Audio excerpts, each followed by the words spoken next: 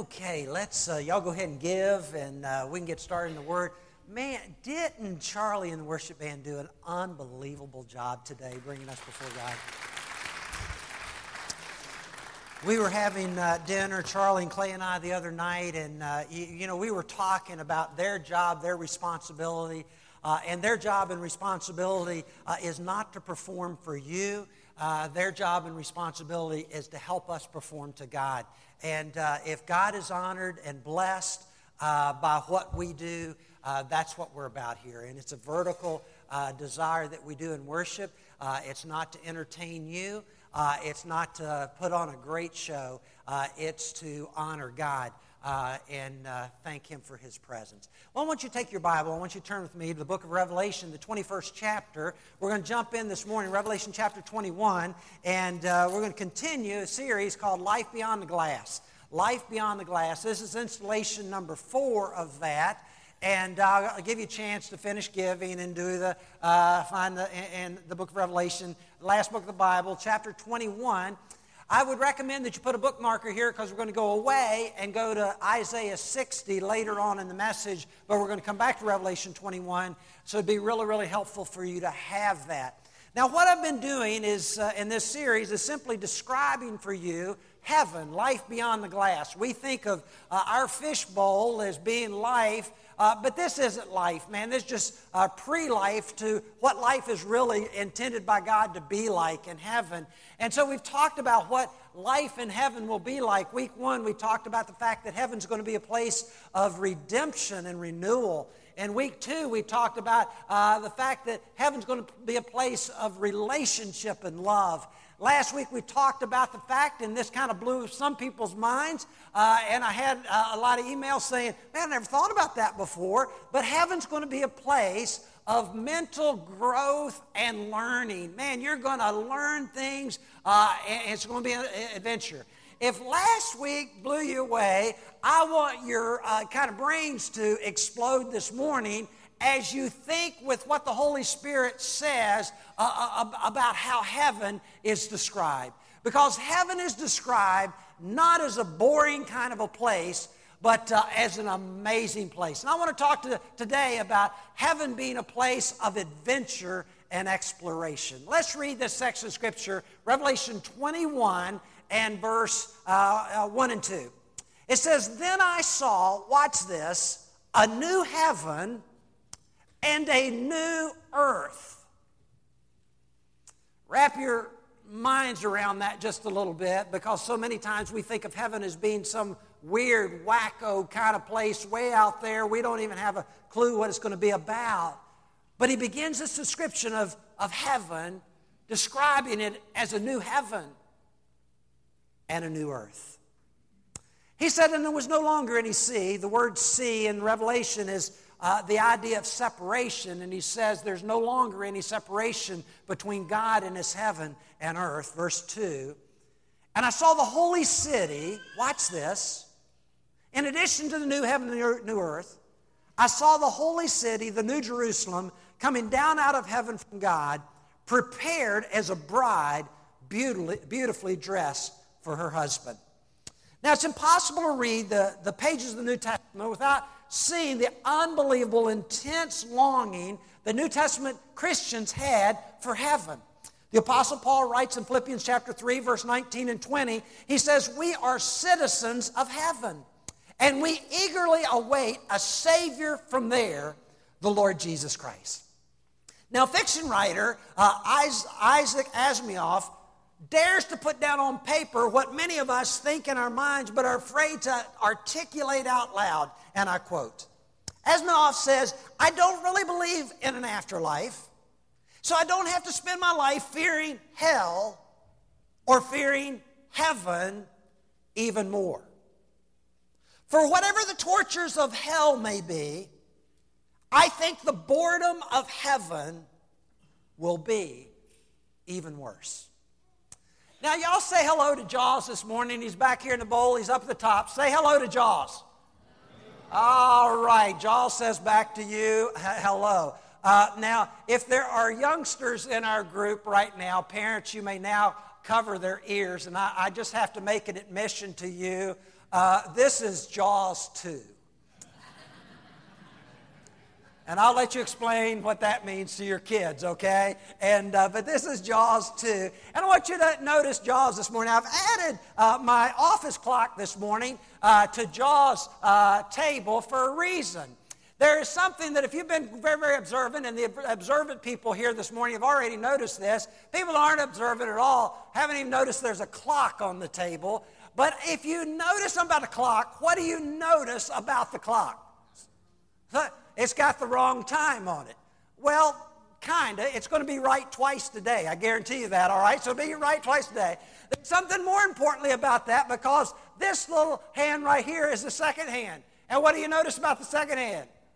It ain't moving, all right? The clock is not moving. It says, and it's said this now for about 4 days, it is 8 minutes after 2 o'clock. Either in the afternoon or the morning. Now, I brought the clock in for you this morning. I didn't change the battery. I will tomorrow. But I brought the clock in for you this morning because I wanted you to notice something very, very important. Actually, 2 things about Jaws. Jaws' bubble here, his fishbowl, is his little life, kind of like your little life inside your little bubble, and you never think about anything outside of your fishbowl. Neither does Jaws. As a matter of fact, Jaws not one time has raised up a sign to me this morning and said, "Neil, my clock is wrong." You know why?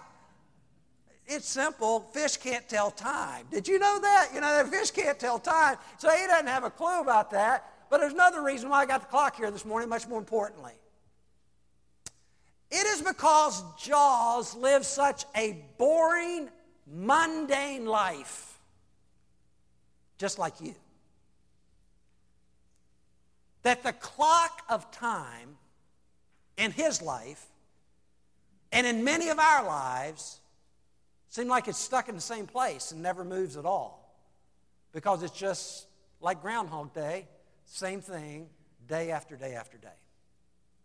Now this morning what I want to do, I want to talk to you about 2 things. I want to describe heaven, number 1, as a place of adventure and exploration. And then I want to ask one of the most critical questions that I can ask of you in your spiritual life. So that's where we're going to go today. Go ahead, next slide. I want to describe for you heaven being a place of adventure and exploration. Adventure and exploration. Now in verse 1 and 2, he describes for us 2 different places. One place is part of the second place, but in verse 1, he talks about a new heaven and a new earth. We're going to describe that. And then in verse 2, he goes on to describe what is called heaven's capital city or holy city, the New Jerusalem. And I want to talk about both of those things for you this morning, describe both of them, allow the Holy Spirit to describe both of them, and get you to look beyond the glass of your own lives this morning. And what I want you to do is set aside, out of your mind, flush away most of the preconceived notions of what you think heaven is going to be like. And I want to describe for you what the Bible says heaven is going to be like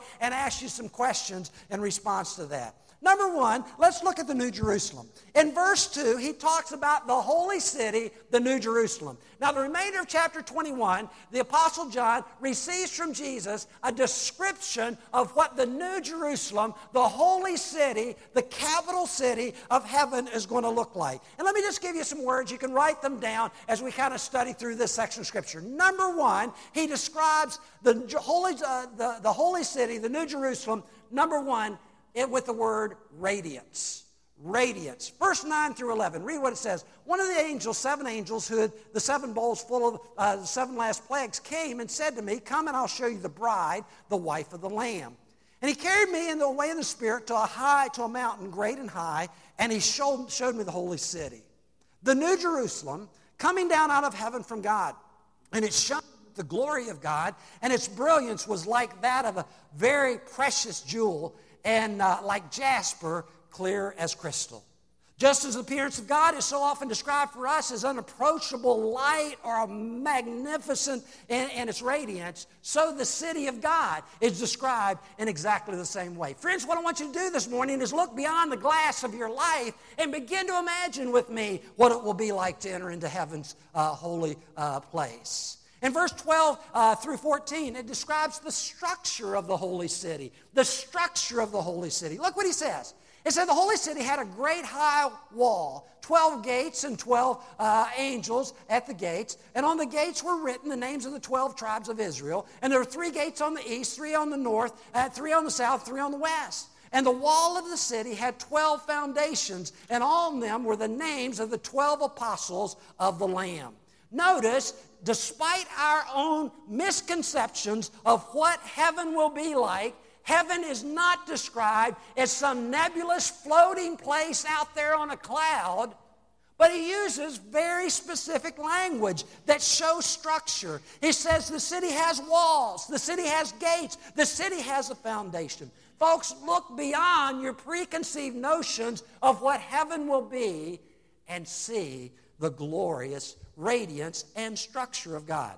Number 3, we see that it's a city unequaled. A city unequaled. Now, I've been to some cool cities. San Francisco, my favorite city in the world. If I had to live in a city, that would be the place. But I've been to some other cities. Man, I've been to Stewart, Virginia. Now, that is a city. I want you to know, it ain't much of a city, but it's a city. I grew up in Salem. I've traveled a lot of different cities. But what I want you to understand is there is no city ever that's been created, ever, that equals in any way, shape, or form this city. It says there in verse 15, 16, the angel who talked with me had a measuring rod of gold to measure the city and its gates and its walls. And the city was laid out like a square, as long as it is wide. Then he goes on. He said he measured the city with a rod and found it to be 12,000 stadia, 14 or 1,500 miles in length, and as wide and as high as it is long.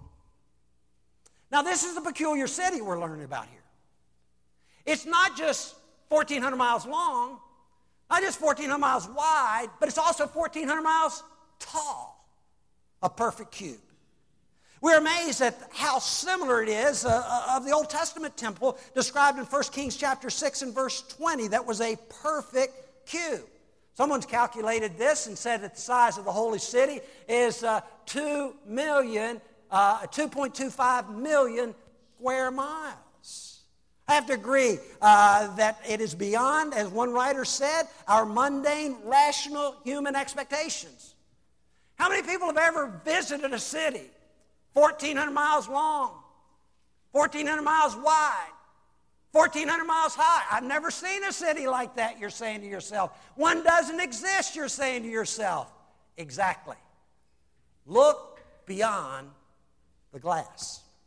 We read about the splendor of the city, verse 17 to 21. This is a magnificent description of the city. He said he measured its walls, and he found that they were 144 cubits thick, about 200 feet by man's measurement, which the angel was using. And the wall was made of pure jasper, and the city of pure gold, as pure as glass. And verse 19 and 20 describes the 12 foundations as being 12 precious jewels. And if you would study the description of each one of the jewels, you'd find out that each one of them is of different color. So it's almost like the rainbow the city shines. Verse 21. And the 12 gates were 12 pearls, and each gate made of a single pearl. And the great street of the city was pure gold, just like transparent glass. You know, we see the glimpses of God's holy city and things that we see from time to time. How many ever gone out in the morning and seen a gorgeous sunrise and say to yourself, man, God's glory is unbelievable? How many have ever stood on the side of a huge mountain peak and seen the color of the leaves changing in the fall and say, oh, Lord, you're showing me your glory this morning? How many people have ever seen an unbelievable seascape? And in your mind you said, the glory of God. Folks, would you get beyond the glass this morning and begin to see the magnificent glory and splendor of that city? In fact, verse 22 through 23 describes the glory of the city. It says, I did not see a temple in the city because the Lord God Almighty and the Lamb are its temple. And the city does not need the sun or the moon to shine on it, for the glory of God gives it light, and the Lamb is its lamp. And the nations will walk by its light, and the kings of the earth will bring their splendor into it, and never will the door be shut. Most Americans rarely consider the glory of God. They only read about it in the Bible. They only hear stories of people walking on the water in the Bible. They only hear stories of Jesus providing miraculous catch of fish in the water in the Bible. They only hear about seas dividing in the Bible or city walls collapsing in the Bible. But they never expect to step out into a life of adventure and have God step into their lives and see Him move and act in their own life. You see, folks, we've lived in such a horizontal way with God for so long, just doing things for God, that we've never learned to expect God to step into our lives as we step out in faith on the boat. Folks, I want you to understand that there are many, even in our own country today, that are getting beyond life just doing a lot of things for God. To saying my Christian life has to be about God showing up in my life in His magnificence, showing Himself radically in my life as I step out of the boat and trust Him. Those individuals, my friends, are living with what the apostle says, an eye fixed on heaven.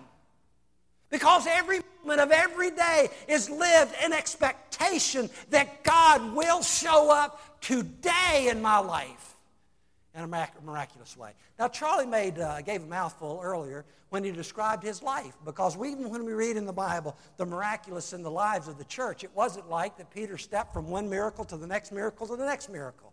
We read about God doing miraculous things in the lives of people in the Bible. We read about the fact He did those things. We think, man, that must be an everyday occurrence, but it wasn't. Most of their lives were just mundane, going about the normal types of things, the eating, kinds of things that we do. But they lived and acted and walked in such a way that they expected God to show up in their life when He wanted to. Friends, look beyond the glass and expect even in your life the eternal God of the universe to step up and step into your life in a real way. Verse 27, he gives the last description. He says, nothing impure will ever enter it, nor will anyone who does what is shameful or deceitful belong to those whose names are written in the Lamb's Book of Life. Purity.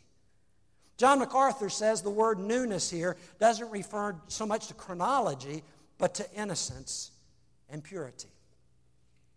He says, much like the young couple who, even though everybody else is giving themselves away, waits until the honeymoon night to give themselves totally to each other, because they know only by doing that will they ever be able to walk in the intimacy that God wants them to walk in.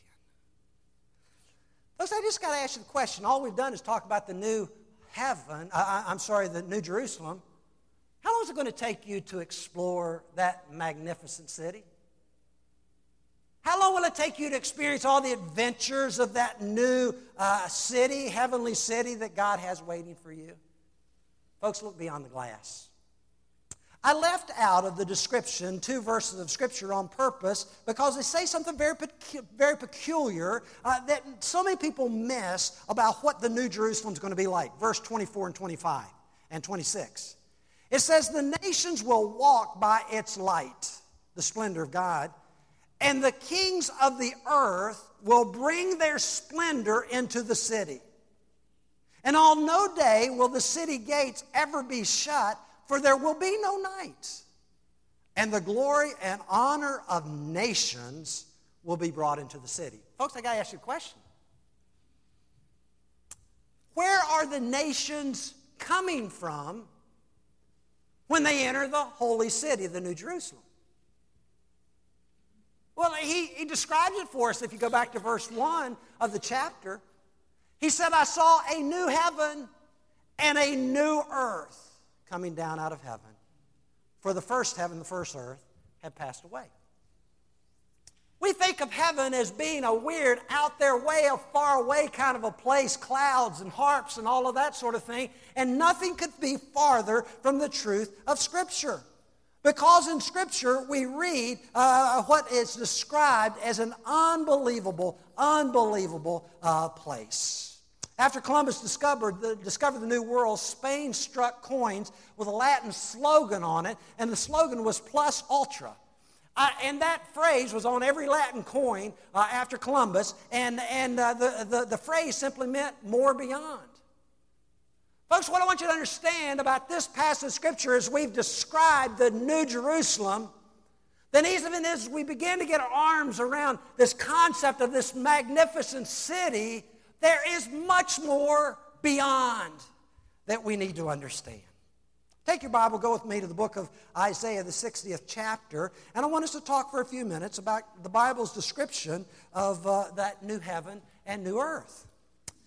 We find week one would help you understand where we're going here. I just don't have time to go back and describe the joining together of heaven and earth.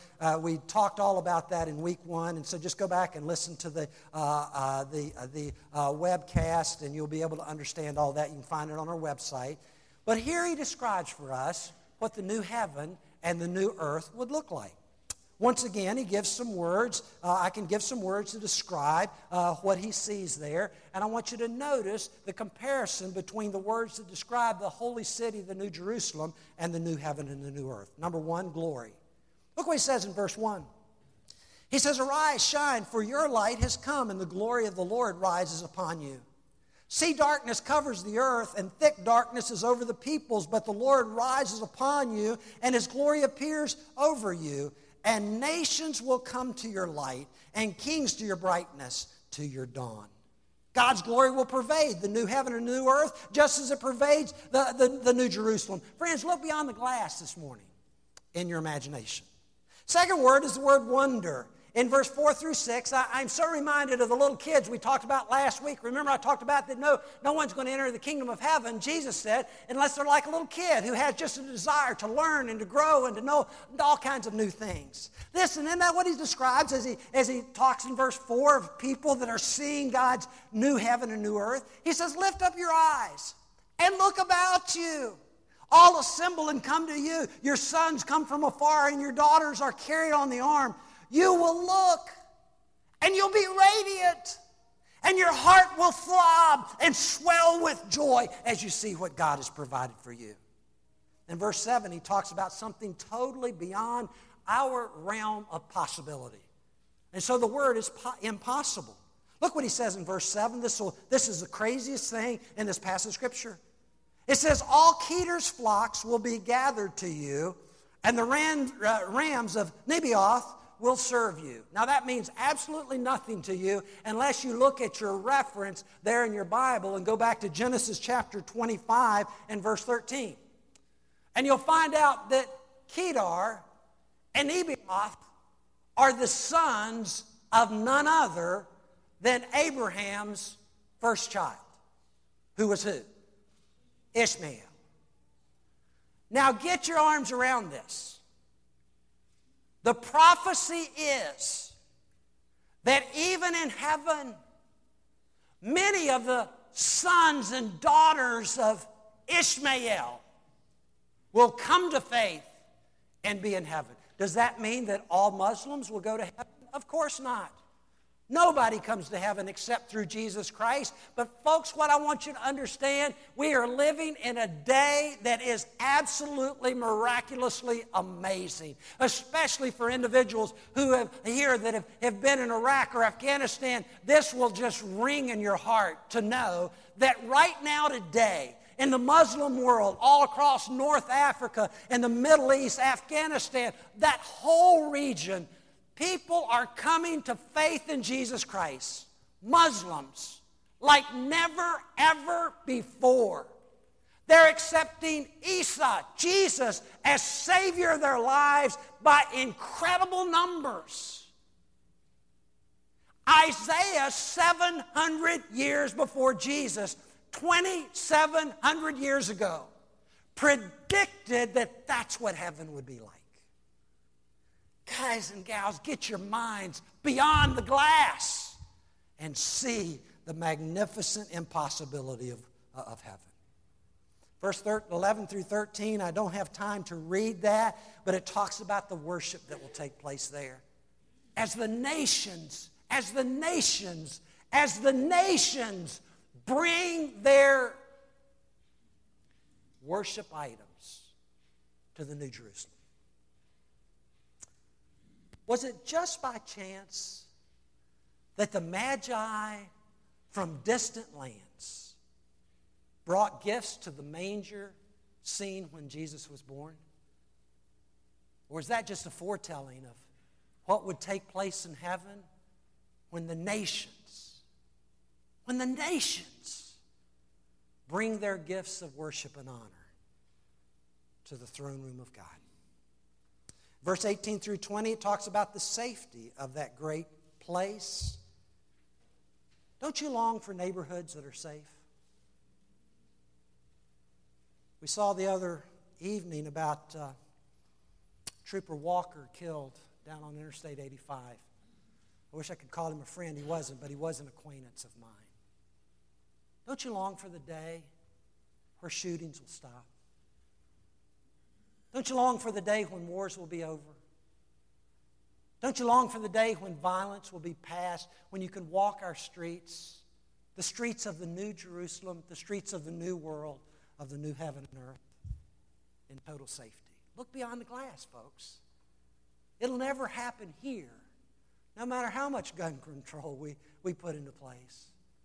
No matter how many police officers we put on the street. We will never have that here, but look beyond the glass. It'll be a place where, verse 21 through 22, where the glory of God will be displayed by all people. Look at it there. Can you imagine living in a world where every person and every creature lives with one purpose in mind, and that is to give honor to the glory of God? Look beyond the glass, folks, with me just for a moment. And ask yourself, how long is it really going to take me to explore all of God's heaven and all of God's new earth? What would it be like for you to travel to distant galaxies, to explore the storehouses of the snow or the springs of the ocean? And by the way, what will travel be like in heaven? One of the best descriptions we have is in John chapter 20, verse 19. Remember, the apostles were locked under lock and key after Jesus' death, and it says there that all of a sudden they were there locked inside the room, and lo and behold, boom, Jesus was there in their midst. What's it going to be like to travel in heaven? Look beyond the glass. What will it be like to experience the adventures that God has in store for you, with plenty of time to spare? Folks, I want you to look beyond the glass, because heaven will be a place of adventure and exploration. But there's a question I want to close with this morning, and the question is this: since heaven's going to be a place of adventure and exploration, why is it that you are settling for such a boring life right now? And many of you are. For many, it's been so long since you've taken a dramatic step of faith out to walk on the water with God, you cannot even imagine what that would be like. You know why that is the case? Would you go back to the book of Revelation, chapter 21? I want you to read one verse. And guys, if you were with us in our Bible study on Monday evening, John Eldridge shared this verse of Scripture, and so I just borrowed from him. In Revelation chapter 21, verse 8, John writes, and he gives a list of people that ain't going to make it to heaven, all right? They're going to burn in hell, and he gives a listing of those people. And I just want you to notice, and certainly this is not an all-inclusive kind of a list, but you'll get the point of what he's saying. Watch what he says, verse 8. But the cowardly, the unbelieving, the vile, the murderers, the sexually immoral, those who practice magic arts, the idolaters, and all liars, their place will be in the fiery lake of burning sulfur, and this is the second death. Now, all of us would agree, sexual immoral people, they ought to burn hell, people that just harm children, pedophiles, rapists, they ought to just burn. That's in our mind, okay? We have in our mind, we don't have any problem with murderers, being lost and going to hell. We say, yeah, they ought to happen. Many of them have come to faith in Jesus Christ and will be in heaven right alongside you, okay? So just understand that if they accept Jesus, no matter what they've done, they will be able to be there. But he gives us a long list of people that will not make it into heaven. But I don't want you to look at the long list. What I want you to do is notice the first group that he describes who won't make it. And who are they? Say it out loud, huh? Cowards. Cowards. Folks, why do we think that adventure with God is something that we only read about in the Bible? Why don't we expect personally to have trips in the belly of a whale, of a fish like Jonah? Why is it that nobody today walks on water? Why is it that we don't expect miraculous supplies of bread? Why is it that we don't receive supernatural answers to our prayer immediately? Folks, could it be that at the heart of our souls, we are spiritual cowards? Could it be that Satan has so stolen and killed and destroyed all sense of adventure that we have? Could it be that just like Jaws, we know that it is safer to stay inside our little bowl, inside our little boat, and trust in ourselves rather than trust in Almighty God?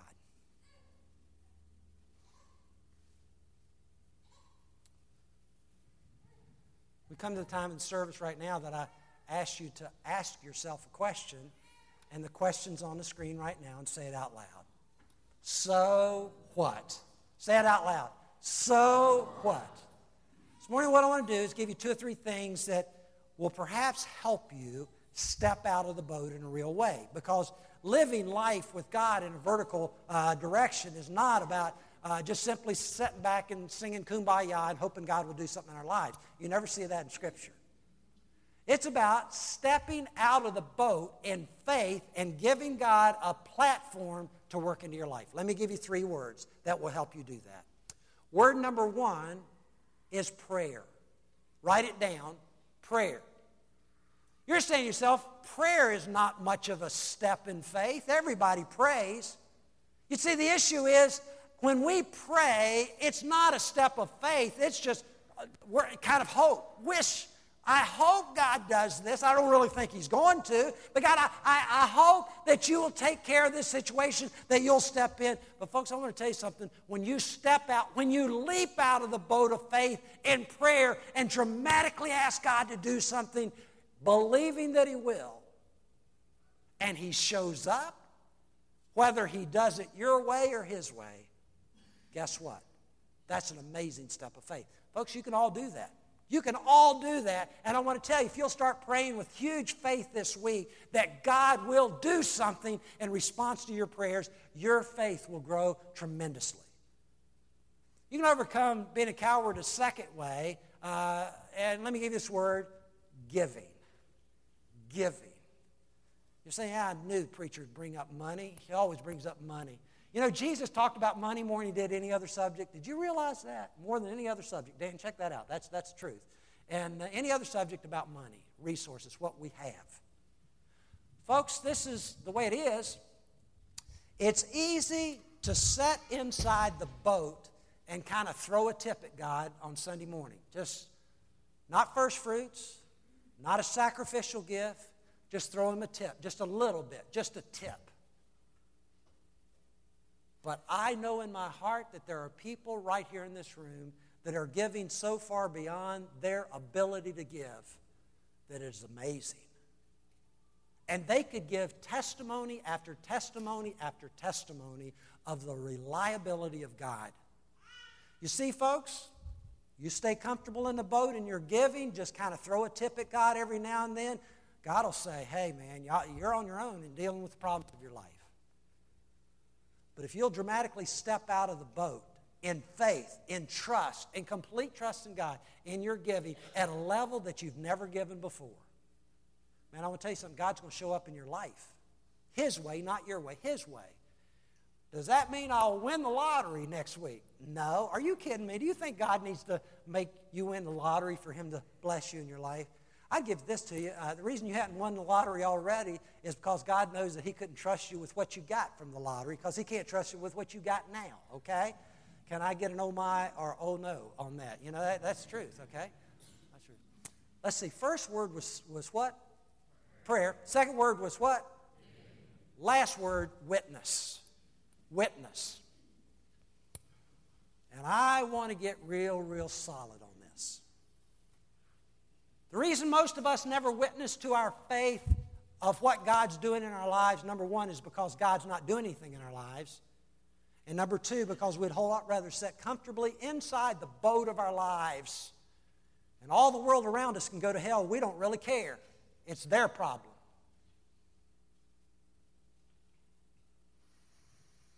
Or we can watch for the people that are flowing down the rivers of our lives, and not everybody's right all the time. But if you'll be serious about this concept of witnessing, God will put in front of you every day, multiple times every day, people that need to hear the gospel message. And you know the gospel message they need to hear most? They need to hear about what God's doing in your life right now today. You don't have to be able to quote all kinds of scripture to witness to your faith to somebody that doesn't know Jesus. You just tell them what God's doing in your life. But God's not doing anything in my life. Exactly, that's the problem, my friend. When God begins to move in a vertical way in your life, and He begins to shape your life, and you begin stepping out in faith, you begin praying as if God's going to answer, you begin giving as if God's going to supply the need, you begin trusting God in every part of your life, you will have a witness to share. And as you do that, you can open your mouth and speak a word for God. And then God will show up, and He'll take care of pulling that person close to the foot of the cross. Most time people don't share their faith is because they think, I won't know what to tell them. I won't know what to tell them. I'll get the scriptures wrong. Can I tell you this? You remember the story of Balaam? He's a guy that had a donkey, John, and his donkey talked to him, okay? And this is the way it is.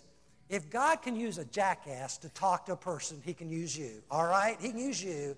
All you got to do is open your mouth. All right, that's all you got to do. Well, I need to be quiet.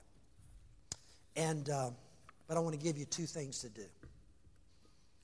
There are some people that are here right now this morning that have never named Jesus Christ as Savior of their life. Never done it. If you died today, you wouldn't know whether you're going to heaven or to hell. You're hoping you're going to heaven, but you're not sure. Aaron and I are going to be here at the front, and man, we would love to help you step across that line of faith. To accept Jesus as Savior of your life, that can happen today. You can leave here today with your sins washed away. But I want to speak to the whole audience today because I have a feeling that there's some cowards right here today.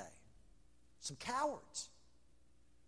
You're not praying like a trusting person. You're not giving like a trusting person. You're not witnessing like a trusting person. You're a coward.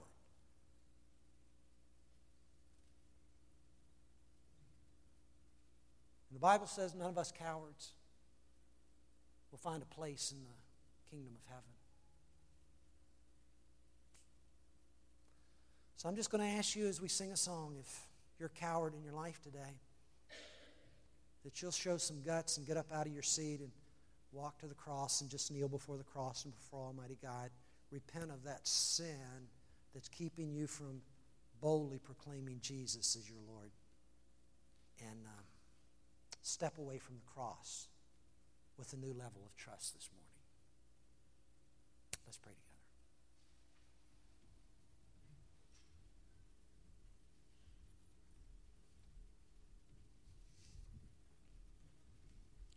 Father, as clearly as I know how, I have tried to share what the Bible has to say about the adventure of heaven. As clearly as I know how, Father, I've tried to describe most all of our cowardly lives in a clear way. And God, if anybody is moved in their spirit right now to name Jesus as Savior of their life, or to get up and put behind them a cowardly attitude by going to the cross, Lord, that's your job to see happen, to make happen right now. So, Father, we're going to just sing a song. I pray that you would move in people's lives. I've been praying that all week. Just move in some folks' lives today. Help people step across the line of faith and accept Jesus as Savior of their lives today by stepping out and coming. If it be your desire, Father, help people to give away their cowardly lack of trust to you at the cross. In Jesus' name